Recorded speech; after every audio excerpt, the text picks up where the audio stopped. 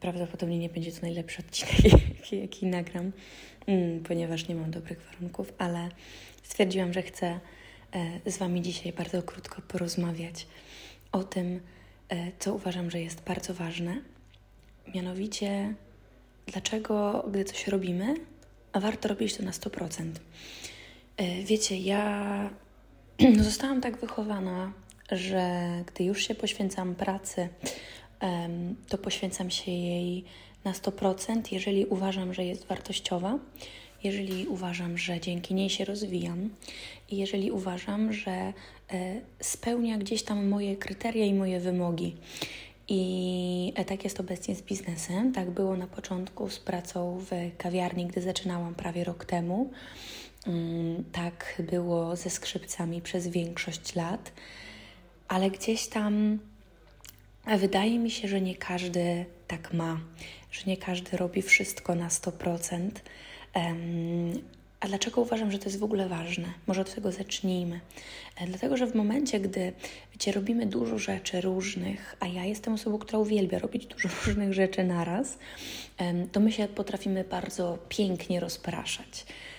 My potrafimy, skupiając się na wielu rzeczach, zapomnieć w ogóle o tym, jaka jest kwintesencja każdej z konkretnych rzeczy, które robimy. I w momencie, gdy, wiecie, uprawiamy tak zwany multitasking, no to trudno jest, żebyśmy faktycznie wszystkie rzeczy wykonali perfekcyjnie, czy najlepiej jak możemy, bo uważam, że perfekcja tak czy siak jest nieosiągalna. Ale dlaczego chciałam w ogóle poruszyć ten temat? Bo ostatnio z jedną z moich bliskich znajomych poruszyłyśmy temat robienia w pracy na 100%. I swoją drogą, ja nie sądziłam, że znajdę na swojej drodze ludzi, którzy mówią o tym tak otwarcie, ale jestem bardzo wdzięczna za tę rozmowę, bo odkryłam wtedy, że takich ludzi robiących coś na 100% jest więcej. I naprawdę jestem bardzo wdzięczna, że mam takie osoby wokół siebie. Myślę, że najważniejsze w tej rozmowie było to, że ja zauważyłam, jaką to ma wielką wartość. Że robienie czegoś na 100%, gdy się temu oddajemy, jest przede wszystkim bardzo piękne, niesamowicie wyjątkowe, a jednocześnie bardzo trudne, bo to oznacza wiele wyrzeczeń. W momencie, gdy na przykład poświęcamy się w danej chwili pracy na 100%, jakimkolwiek zadaniu, działaniu, cokolwiek by to nie było, to w jakiś sposób musimy się wyrzec wszystkiego, co poza tym. W momencie, gdy pracuję, to wyrzekam się odpoczynku. Gdy odpoczywam na 100%, powinnam się wyrzec pracy. Gdy spędzam czas z rodziną, fajnie byłoby wyrzec się gdzieś tam rzeczy, które nie sprzyjają, powiedzmy, tak?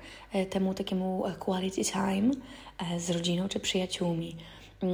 I w momencie, gdy obieramy sobie jakieś priorytety, pewne zadania do wykonania i faktycznie zależy nam na tym, aby zrobić to jak najlepiej, z pełnią satysfakcji, którą możemy mieć z wykonywania danej rzeczy.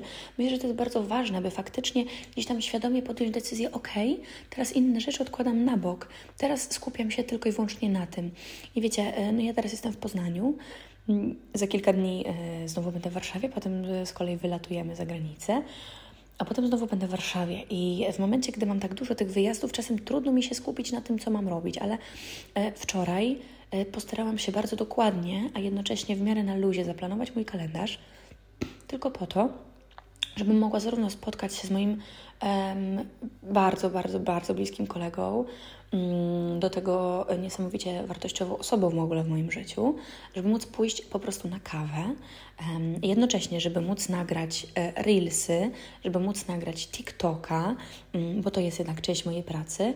Do tego wieczorem miałam szkolenia, 3, na jedno nie mogłam pójść, ponieważ wprowadzałam w sam początek szkolenia moją nową partnerkę biznesową, tak? Więc tu też musiałam z czegoś zrezygnować. Wcześniej jeszcze też miałam jedną rozmowę biznesową z jedną z Was i starałam się po prostu przekazać jak najwięcej dobra, jak najwięcej wiedzy, jak najwięcej takiej energii, żeby to było po prostu czuć, bo Bo ja uważam, że jeżeli mam coś ważnego, do przekazania, coś wartościowego moim zdaniem, to chciałabym się na tym skupić faktycznie w pełni. Ja też staram się, jak przychodzę na przykład na spotkania właśnie takie biznesowe, 1 na 1, tak to nazwijmy, to bardzo staram się, żeby osoba czuła się zadbana, żeby czuła się zaopiekowana, żeby czuła się ważna, żeby każdy z Was, kto się ze mną spotyka, czuł, że w tamtym momencie, w którym się widzimy, jest po prostu najważniejszy. I mam nadzieję, że to czuć, aczkolwiek nawet nie to jest po prostu, wiecie, najważniejsze, że ja się staram, bo ja się mogę starać. A przede wszystkim ważne jest to działanie właśnie, bycie wyrozumiałym, bycie życzliwym, słuchanie drugiego człowieka i nastawienie się na potrzeby, bo w momencie, gdy ja będę rozproszona, gdy będę na przykład sięgała po telefon, robiła coś na Instagramie, będąc w trakcie spotkania z kimś, czy na przykład będąc na spotkaniu rodzinnym, będę załatwiała telefony biznesowe, oczywiście czasem trzeba jakieś wykonać, ale mówię o takich nagłych sytuacjach, ale w momencie, gdy wiem, że się spotykam z rodziną, to nie wyobrażam sobie planować na ten sam czas spotkań biznesowych, prowadzenia szkoleń, czy pisania jakichkolwiek prac, no nie? Albo nawet nagrywania TikToków czy Reelsów. Staram się rozgraniczyć różne sfery mojego życia i właśnie wykorzystywać czas na 100%, po prostu być obecną w 100% w danej chwili. I myślę, że to jest właśnie to, co chciałam Wam powiedzieć. Nieważne, co robicie, róbcie to na 100%. Poświęcajcie uwagę swoją w 100% temu, co robicie i tym, z którymi coś robicie, bo czas ucieka, życie jest bardzo krótkie i dni mijają bardzo, bardzo szybko. Im jestem starsza, tym mocniej, tym głębiej to czuję i widzę. Więc w momencie, gdy najzwyczajniej w świecie jesteście w jakiejś sytuacji, czujcie ją, odczuwajcie każdym zmysłem, dawajcie z siebie wszystko, co możecie. Nie zawsze to będzie 100% Waszych możliwości, czasem to będzie 50%, ale to będzie 100% danego dnia. Więc dawajcie każdego dnia 100% z siebie, sił, które tego konkretnego dnia, czy w tej konkretnej chwili, przepraszam, macie. I tak naprawdę ode mnie to tyle. Mam nadzieję, że gdzieś tam to czujecie. Jeżeli macie jakieś przemyślenia, podzielcie się na Instagramie podłoga gepska albo napiszcie do mnie na maila. Też macie tutaj wszystko wypisane w opisie odcinka. Bardzo Wam w ogóle dziękuję, że jesteście, że słuchacie.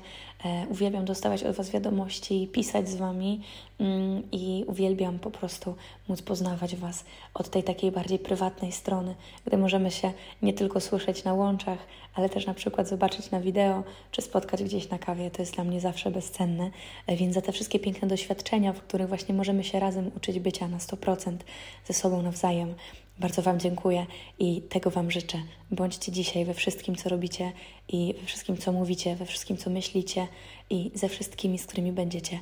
Bądźcie na 100%, bo to jest niesamowita, wielka wartość w dzisiejszych czasach. Do usłyszenia, kochani, w kolejnych odcinkach. Buziaki i pa, pa!